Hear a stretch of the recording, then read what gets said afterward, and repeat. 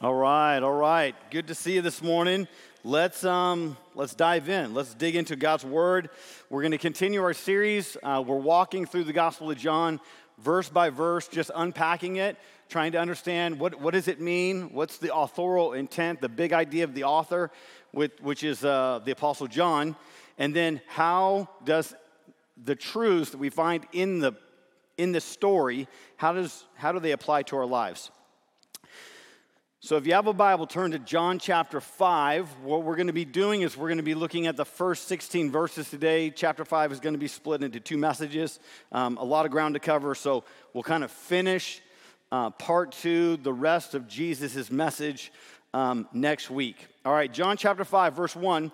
I'm not going to read the whole story. Actually, we're just going to kind of walk through it one or a few verses at a time. Verse 1 gives us context. After this, there was a feast of the Jews, and Jesus went up to Jerusalem. So chapter 5 really begins a new section in John's gospel, and you're going to start seeing opposition to Jesus. Here's the deal. If you're going to walk with God, you're going to face opposition. That's just reality. That's fact, right? Take it to the bank. People start opposing Jesus. If you remember, John is not writing his gospel as a chronology. Lots of events in the Gospel of John are not recorded for us. They're mentioned in the other gospels, Matthew, Mark, and Luke, so you can find them there. But roughly half of John's gospel deals with 30 days of Jesus' life, which is pretty amazing. So the Gospel of John isn't a chronology. We know that Jesus lived 33 years upon the earth, and the book deals mostly with 30 days of his life. Verse 1 says there was a feast of the Jews, and Jesus went up to Jerusalem. I think the word Jews there is a synonym for the religious leaders. The religious establishment was mainly the Pharisees and the Sadducees. Now, the Pharisees were the strictest sect of Judaism. They were hated by the common people, and they despised the Roman rule. Sadducees were wealthy aristocrats who were politically ambitious. They had religious and political power. They held authority over the Herodian temple at the pleasure of Rome. They only held to the Pentateuch, the first 5 books of the Old Testament, which we believe that Moses was the author. The Sadducees, when it comes to theological beliefs and their certain spiritual beliefs, they rejected life after death. They rejected the resurrection. They did not believe in angels, the supernatural, miracles, eternal punishment, or rewards. Now, this is really important because Jesus went to Jerusalem for a feast, and he talks about the Jews were there, the religious leaders, and this is important. The Sadducees believed that each person was responsible for their own sickness, poverty, and misfortune. Now, I want you to remember that as we walk through this story. That would be the mindset of the Pharisees, right? The Sadducees. You know what? You're sick, your problem. Your misfortune, your problem. Your poverty, your problem. John chapter 5, this event, this opposition that the religious leaders have against Jesus because Jesus performs this miracle really kind of kicks over a set of dominoes, right? It just begins opposition. And so it kind of kicks off a lot of trouble between Jesus and the religious leaders. And we know eventually the opposition leads to the crucifixion. Let's pick up the story in verses 2 and 3. Now there is in Jerusalem by the sheep gate a pool in Aramaic called Bethesda, which has 5 roofed colonnades.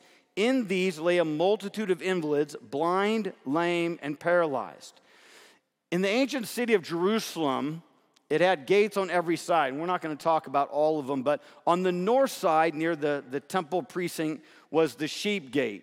And the sheep gate in that day, it was named, really the gates back in the day were named for like direction or function. So for example, in the north, the northern gate, which was the Damascus gate, we believe it was that gate that Jesus carried the crossbeam to Golgotha.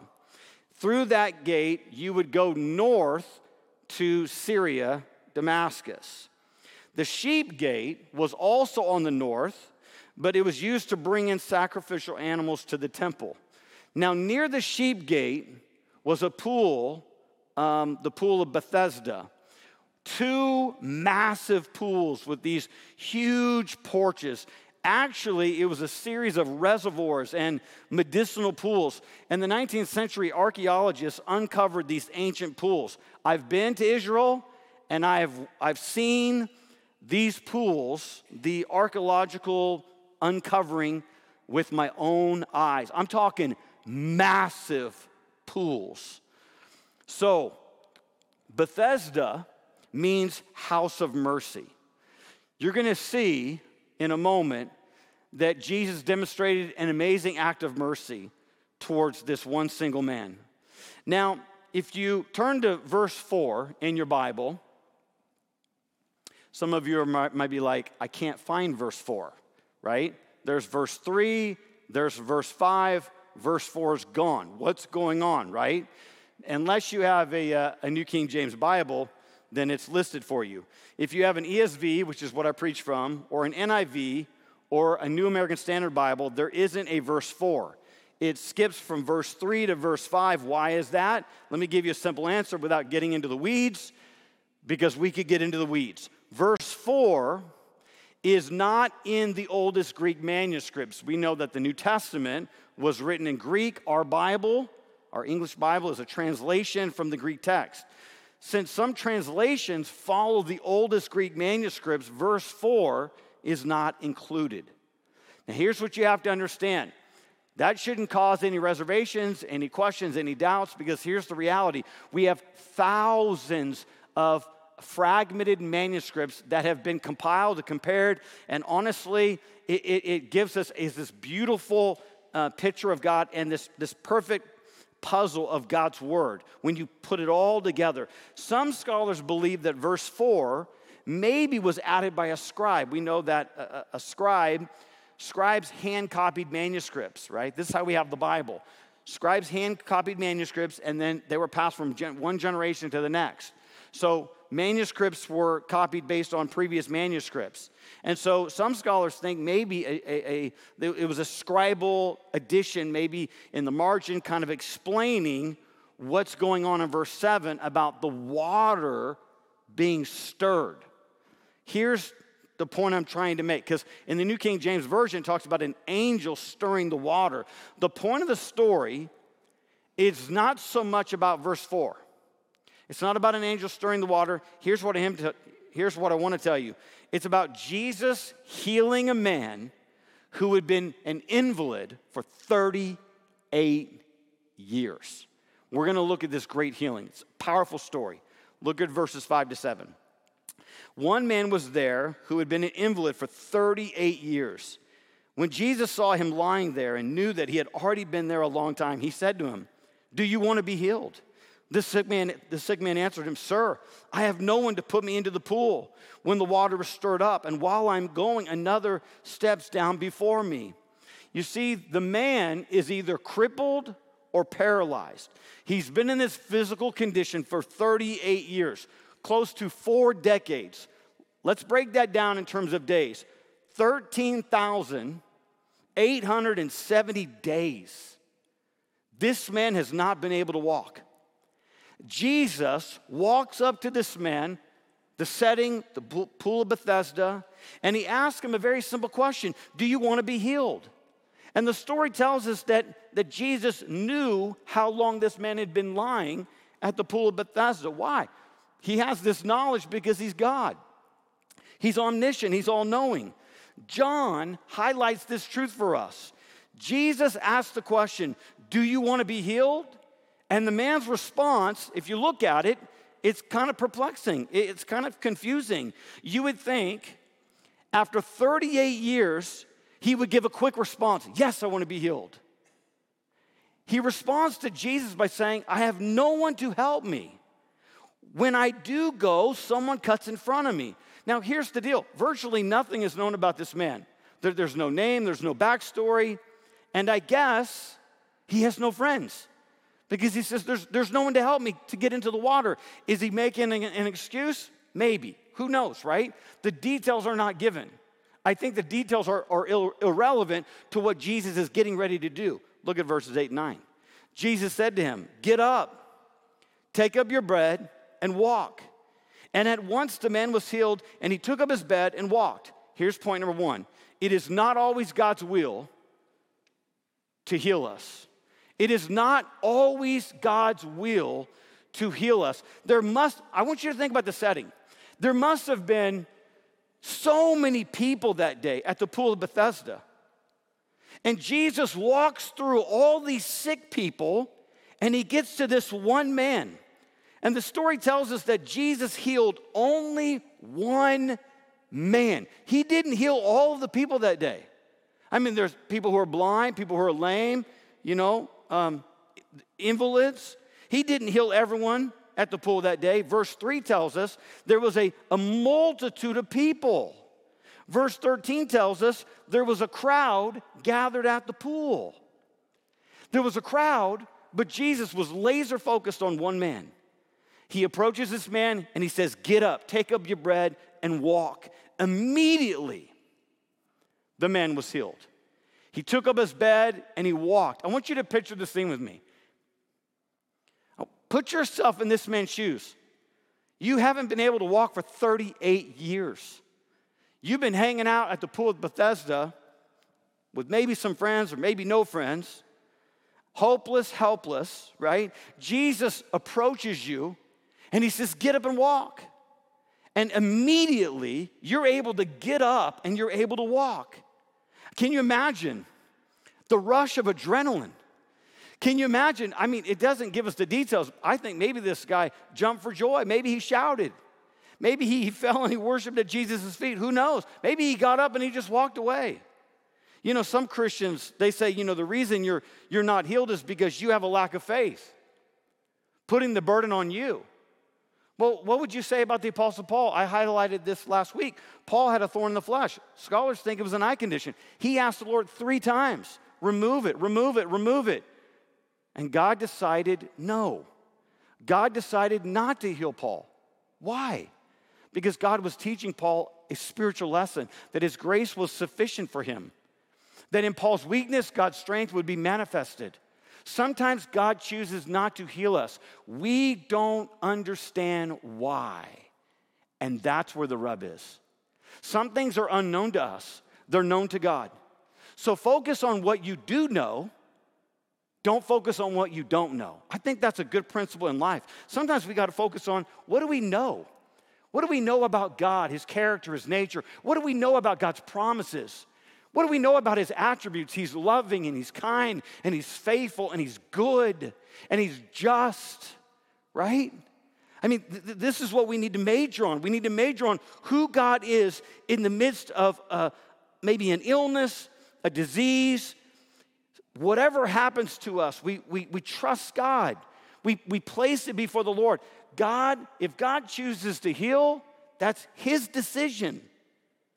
Sometimes people want to act like we can twist God, right? We can change his heart. If we just have enough faith, then maybe God would be like, "Okay, I'm going to do it for you."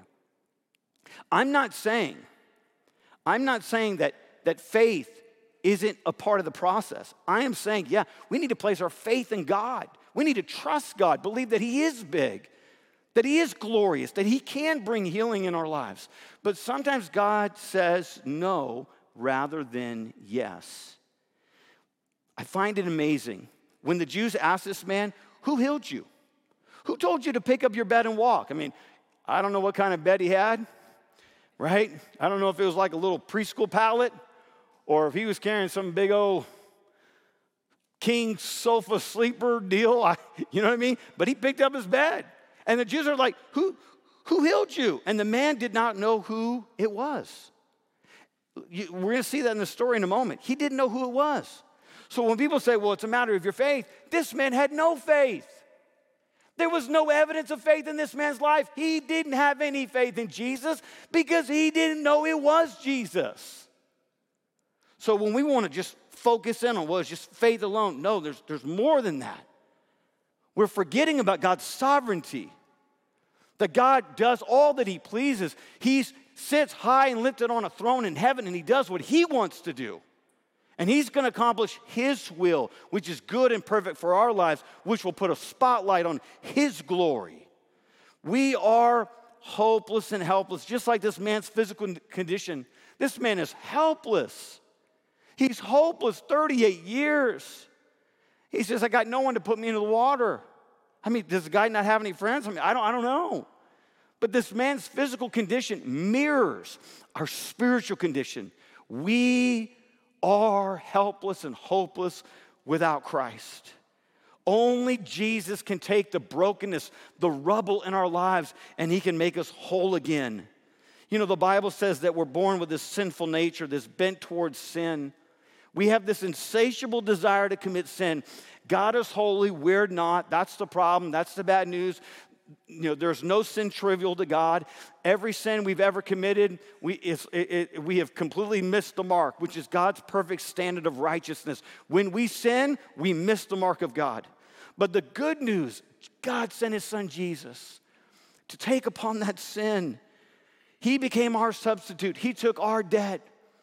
Jesus, who never committed any sin, took on every sin you ever committed so that you might be forgiven. That's the gospel. Every sin you've ever committed, Jesus, who committed no sin, took it for you. That's the gospel. We need to be reminded of the gospel every single day of our lives. We're broken. We need to be made whole. Maybe your life is a mess. Maybe your marriage is a mess. Maybe your kids are a mess. Maybe your whole life is it's a mess. Christ can come in and he can fix you. He can fix the problems in your life. He can fix you spiritually. And he does that based on his grace, based on what he can do, not what we can do. Charles Stanley had a professor of evangelism who had an unusual way of teaching the grace of God. The last day of class, he would pass out the final exam, and it would literally take 2 hours, and he passed out the test, several pages, and it was the hardest possible test ever. And on the first page, before the first question, there was a line that said, before you answer any of these questions, read through the entire test. Stanley read through the entire test sweating. He came to the end. At the bottom of the last page, it said, if you want an A, simply sign your name and answer no questions. Stanley signed his name, which is what I would have done. He signed his name and he turned it in. He talked to the professor. And the professor was like, I've been giving this same test out for a long time. Some people get angry and they think it's unfair. They turn it in without filling it out. Others start writing furiously, 2 hours into it and only halfway done. Frustrated, they turn it in. Some read through and have a sigh of relief. They sign their name and they turn it in. One guy read through the entire test. Professor told Stanley he was upset about studying, all the studying he put in, and he tried to pass it. 2 hours later, he got a C+. This is a wonderful illustration that really shows us how people respond to God. Number one, people respond to God with anger. They're angry with the moral demands of God. They can't do it, so they just give up. Number two, people write furiously in the tests of life. They try harder. They try to live better, a good moral life, and they realize they just keep coming up short. Number three, some people understand that they need a relationship with God, but in defiance, they say, I can do it on my own. And then number four, some people look at the demands of God, they sign their name, acknowledging their need for God's grace in their lives. Which one are you? The grace of God, which simply means unmerited favor, is something that transforms our lives. This is what saves us, not our own merits. Our merits merit nothing. Christ's merit merits everything. You know, there's a famous line that people use all the time. God helps those who help themselves. Wrong. God helps those who cannot help themselves. This is the point. This is one of the principles of the story. This guy can't help himself, right? He's crippled, paralyzed, helpless, hopeless. He needs someone to help him. Just like we need someone to help us. We need a Savior, someone to make us whole again. Look at verses 9 to 16. And at once the man was healed. So Jesus said, get up, take up your bed and walk. And at once, immediately, the man was healed. And he took up his bed and walked. Now that day was the Sabbath. I think that's key right there. Underline that. So the Jews said to the man who had been healed, it is the Sabbath, and it is not lawful for you to take up your bed. But he answered them, the man who healed me, that man said to me, take up your bed and walk. And they asked him, who is the man who said to you, take up your bed and walk? Now the man who had been healed did not know who it was, for Jesus had withdrawn, as there was a crowd in the place. Afterward, Jesus found him in the temple and said to him, see, you are well. Sin no more, that nothing worse may happen to you. The man went away and told the Jews that it was Jesus who had healed him. And this was why the Jews were persecuting Jesus, because he was doing these things on the Sabbath. Here's point number 2. Legalism is the enemy of grace. Jesus later finds this man in the temple. And you know, when God changes your life, what do? You start worshiping him. This guy's life was changed, radically changed. He goes to the temple. He's worshiping God. This is what he's doing. And Jesus says to him, see, you are well. Sin no more, that nothing else may happen to you. Jesus is literally calling this man to a life of holiness. You know, John gives us 2 markers, I think, that are really important in the story. They really kind of show us the big idea of the story, what's really taking place. At the end of verse 9, did you notice it said, now that day was the Sabbath? That's the first marker. Second marker, verse 16, and this was why the Jews were persecuting Jesus, because he was doing these things on the Sabbath. So, problem. Here's the major problem. The healing that Jesus brought to this man happened on a Sabbath. The Sabbath was a Saturday. It was a holy day for the Jewish people. If you remember the 4th commandment in the book of Exodus, it was about remember the Sabbath, right? Keep it holy. And it was based on God's creation. God, created the world in 6 days and rested on the 7th. What does the word Sabbath mean? Sabbath means day of rest. God says, I want you, every 7th day, I want you to take a day of rest. Why? It would be a day of rest and a day of reflection. Now, Jesus, on one occasion, said the Sabbath was made for man, not man for the Sabbath. So the Son of Man is Lord even of the Sabbath. Jesus says the Sabbath was made for man, not the reverse. Man wasn't made for the Sabbath. The Sabbath, a day of rest, a day of reflection, was given as a gift to mankind. You know, God knows what we need because God has built us. He knows us. He knows what's best for us. God says, I'm doing this for your benefit. I want you to have a Sabbath day of rest where you don't work, you worship, you rest, you enjoy family, community, and you take a break from working. You know, when it comes to the 10 Commandments are there not to hamper us. They're there to help us. The 10 Commandments are not there to, punish us. They're actually there to free us. Because when you experience God's grace, His grace frees you. There's freedom, there's liberty, right? And so the 10 Commandments are like God's house rules, and if you live according to these house rules, your life is going to be blessed. Some people, they look at the commandments and, it's archaic, and it's like, how can anyone keep these commandments? It's God's house rules. God is establishing this amazing blueprint for your life. If we follow this principle, we'll be blessed. So let's back to the story real quick. So the religious leaders say to the man, they have this confrontation. They got beef with this guy. They're like, hey, listen,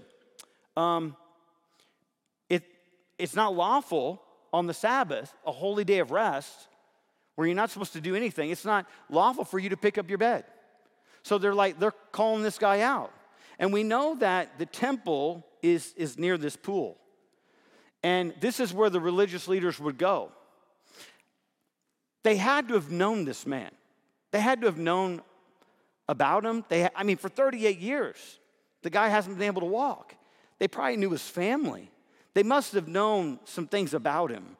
But you know what this story shows us? It shows us that they had hard hearts. Legalism is the enemy of grace. Legalism, I would say, is actually a big part of all other religions. Legalism is living by the letter of the law, not the spirit of the law. It is living out of devotion to the law, not out of love for God. And so legalism is where people take the scriptures, and here's what they do. They add to the scriptures, right? Well, God wrote a number of rules, but those rules aren't clearly sufficient. So, you know what? We have permission to add to God's rules and make other books and other lists. It was man-made rules, man-made traditions to keep the rules that God had clearly given his people in the Old Testament. Here's what they're doing. They're adding to Scripture, but number two, they're denying sola scriptura, which during the Reformation, the Protestants coined this phrase, Scripture alone, sola scriptura, is our highest authority. That was the slogan that was used, that we've got to trust the Bible alone, as our authority for truth and godliness. The religious leaders were just heaping on these extra rules. You know, it's like God said, hey, you know what? Take a day off. Take a Sabbath day.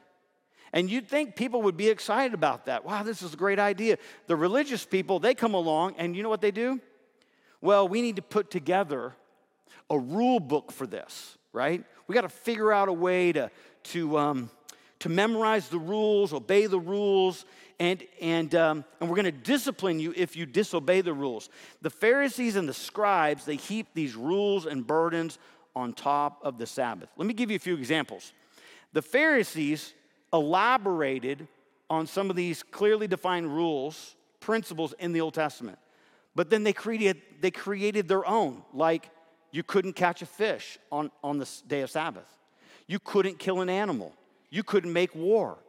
You couldn't lie with your spouse. You couldn't draw water. You couldn't have a plan for a journey. You couldn't cook a meal.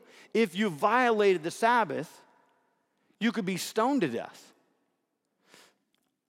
The Jews, to this day, they adhere to Sabbath rules. If you go to Israel, the Sabbath is the Shabbat, right? And on the day of Sabbath, there's a Sabbath elevator, right? I actually was getting ready to walk into a Sabbath elevator. Let me break it down for you. The rule here is if you're Jewish on the Sabbath, you cannot cause electricity to current. So you can't push the elevator buttons. There is a Sabbath elevator where you don't have to push all the buttons because all the buttons have been pushed for you already. So if it's a large building, you're stopping at every floor, Jack. It's a Sabbath elevator. I kid you not. I've seen it with my own eyes. I'm not fibbing. I stood there and I watched Orthodox Jews go into these Sabbath elevators, and I thought, oh boy, it's going to take you a long time to get to your final destination. You know?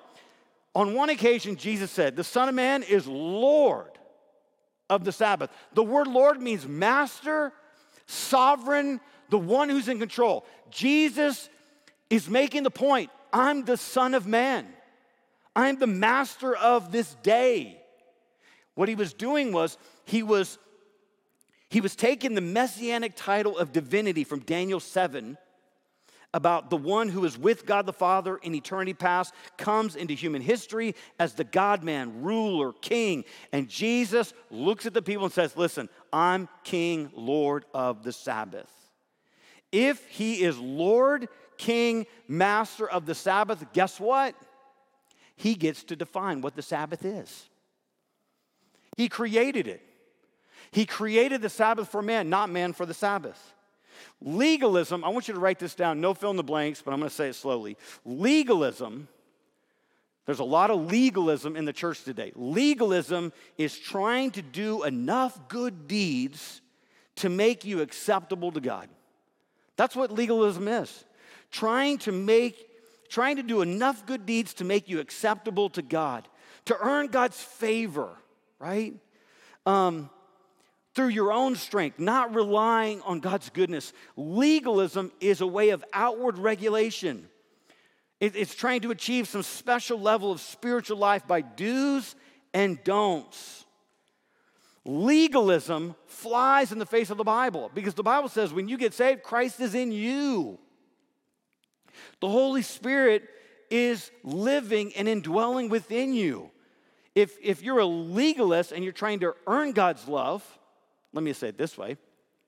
If you're trying to control God by your good works, because that's what a lot of religious people are trying to do. They're trying to control God with their works and their good deeds. You can never do that. It will never be enough. They try to erect rules and regulations. Legalism makes the Christian life miserable. Legalism is opposite of license. License is this idea that, when you come to Christ, then guess what? You've been saved, now you have a license to sin. That's not in the Bible. The Apostle Paul, he told the believers in the book of Romans, right? May we increase in sin, may it never be, right? Paul's like, we should not use our freedom in Christ, the grace that we've experienced, as a license to sin. Legalism defines Christian holiness on the basis of what you do and what you do not do. The problem with legalism, legalists go beyond what the Bible says. If someone ever tells you, this is what the Bible says, but you can't find it in the Bible, then it's not true, right? People try to, they come up with all of these different things, right? Everyone's got their list, right? I mean, back in the day, you couldn't drink, chew, or go with girls who do, right? Remember back in the day? I mean, like a few decades ago, like playing cards, going to the movies. There was some hardcore fundamentalist Christians that were like, you can't do that. You can't go to the movies. You can't play with cards. You can't go dancing. It's their list. It's legalism. Because that's not what the Bible says. Now, there's principles in the Bible that should govern our actions, that should help us, right? Principles in the Word that give us insight so we can walk in wisdom, right? So we're not going to quench the Spirit. We're going to walk with God. But you know what? The people have their lists. You have a list. I have a list. The problem is when we move our list from the gray area to black or white, that's when we get into trouble. Because there are gray areas. And some things are not a sin, but it bothers your conscience. If it bothers your conscience, if your conscience says, you know what, I just don't feel right about that, don't do it. Don't engage. Because if you do engage, for you, it's sin. But someone else, they can engage and they're fine. I'll give you a great example. In the book of Corinthians, the Apostle Paul's writing, and there was some real tension between the believers. There was meat that was being sacrificed to idols. Some believers thought, you know what? I can go. I can partake. I can buy that meat because those are false gods. There's only one God. Some other believers said, no, I can't do that. Like that meat is being used in a ceremonial way. It's being sacrificed in a worship setting to like false gods. I can't buy that meat. I can tell you where I land, I'm going to go get the barbecue. I'm going to go get the barbecue because there's only one God. You know what I'm saying? And I'm going to eat the barbecue licking my fingers all the way home, right? But some people, it bothers them. Here's the deal. The book of Romans says the stronger reaches to the weaker. What does that mean? That means that you and someone else may not see eye to eye. You might have a different opinion, a different preference on something connected to someone else. And that's okay. When it comes to the essentials, Christian orthodoxy, here's what we do. We hold those things with clenched fists. We're going to go to the mat on those things, right? We're not going to give on those things, right? The Trinity, the deity of Christ, the virgin birth, the exclusivity of the gospel, that Christ is the only way to heaven. We're saved by grace through faith in Christ alone. We're not giving on those issues. But there are other issues, non-essentials, open-handed issues that, you know what? We can agree to disagree. And if you think all of your views are correct, I got news for you. You're wrong. And guess what? You know, I have a lot of opinions on a lot of different things in the Bible. But I can guarantee you, outside of the non-essentials, I think that's key. Outside of what is really, really clear, outside of what is clear, am I making it clear? Outside of what's really clear, given to us in the Bible, there are some things I've got it wrong. I just don't know where the wrong is.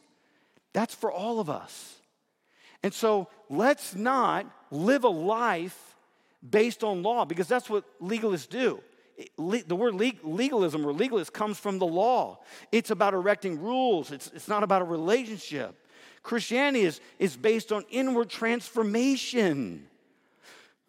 How does one overcome legalism? How does one overcome legalism? It's not more information. This is how your heart can be reshaped and changed, and you can move away from legalism. You can move from being a fault finder, critical spirit. There's a lot of fault finders, right? People are always finding fault with other people. People who are critical. I mean, critical of so many gray areas. It's like, that's your opinion, right? Hold to your opinion, great. But don't impose that on someone else like that's the gospel. There's a lot of gray areas. Man, I wish I had time, because I really want to start listing a lot of gray areas. I mean, political platforms, right? Does that bother you? I didn't say moral issues. Political platforms. If you're a strong Republican, you know, the Democrats, they're not from the devil. If you're a Democrat, you know, well, that was a joke. That was intentional. The problem is there's problems on both sides. There's good things on both sides. That's one issue, right? Holidays, festivals. Do you bring Santa into the Christmas season? Do you not? Man, I've had people say, man, pretty much like, you're of the devil, dude. You are worldly if you do that. Oh, come on. I mean, give me a break. Really? Give me a break. You know, there's so many issues. Alcohol, right? Someone says, you know, I can partake. I can have a glass of wine. I'm not in sin. Doesn't bother my conscience. But another person, I can't do it. There are so many issues that we as believers, we need to hold loosely with grace-filled hearts. Legalism is rooted in pride, because you think you're superior. You think you're superior than someone else. It's the Pharisee and the tax collector. Great story. They come, right? They're giving their offering. Pharisee, chest out, you know, prideful, superior. He prays, God, I thank you that I'm not like this guy. It's pointing to that guy. And that tax collector, his head is bowed. I mean, his heart is a reflection of his posture. And he beats his chest. And he says, God, be merciful to me, a sinner. He has a correct understanding of who he is. Legalists are like the Pharisee, superior. They have a superior complex. I'm better than you. I know more than you. I'm more spiritual than you. Sometimes we play the card as Christians. I'm more spiritual than you because I do X, Y, and Z.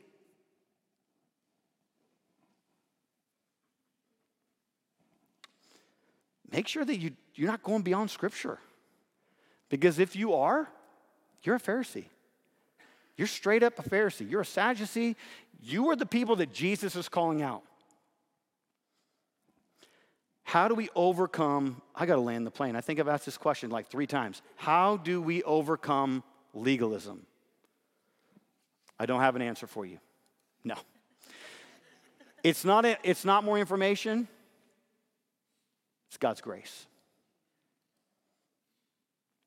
When you experience the grace of God, He changes your life. You have a greater love for Him. You have a greater love for people. Why did John include this story? Look at John 20, 30, 31. Now, Jesus did many other signs in the presence of the disciples. His word signs is the word for miracles, which are not written in this book, but these are written so that you may believe that Jesus is the Christ, the Son of God, and that by believing you may have life in His name. John wrote so that we would believe Christ is the Messiah, He's the Son of God, and that by believing in His name, we would have life through Him. You see a life transformed by God's grace. Your life can be transformed as well. If you surrender to Christ, let Him do that work of grace in your life. Let Him change you from the inside out. He could do a sweet thing in your life. Let's pray. Father God, we just thank you, Lord, for this story in John 5. What a powerful story about a man who was crippled or paralyzed for 38 years. Father, we see the compassion of your Son, the Lord Jesus, who walked to him. He saw him. He knew him. And grace showed up to change his life. Father, thank you, Lord, that you show us the way. You show us the way that it's the way of grace, not the way of legalism. It's not rules, it's a relationship. It's not having a feeling of superiority over other people. It's humbling yourself and serving and loving other people and keeping your eyes focused on you. God, I pray that we would be believers marked by your grace, that we would allow your grace to shape us and change us and to make us into the people that you want us to be, which is to be Christ-like. Help us to be like your Son, Jesus, in every possible way. Lord, I pray for maybe that one person today that's in this building or listening online. Father, maybe their life has been about chasing rules and setting up external stuff to obey, to try to earn favor with you. God, I pray that you would show them the way. You would show them your Son, Jesus, who became the way for them, who is the only way for them. And that it's not about earning favor with you. It's about confessing sin and surrendering oneself to Christ. I pray, Father, for that person to open their life to you today, to trust you for the very first time to be their Savior. God, speak to us now through your word. We pray this in the strong and mighty name of Jesus. And all God's people said, amen.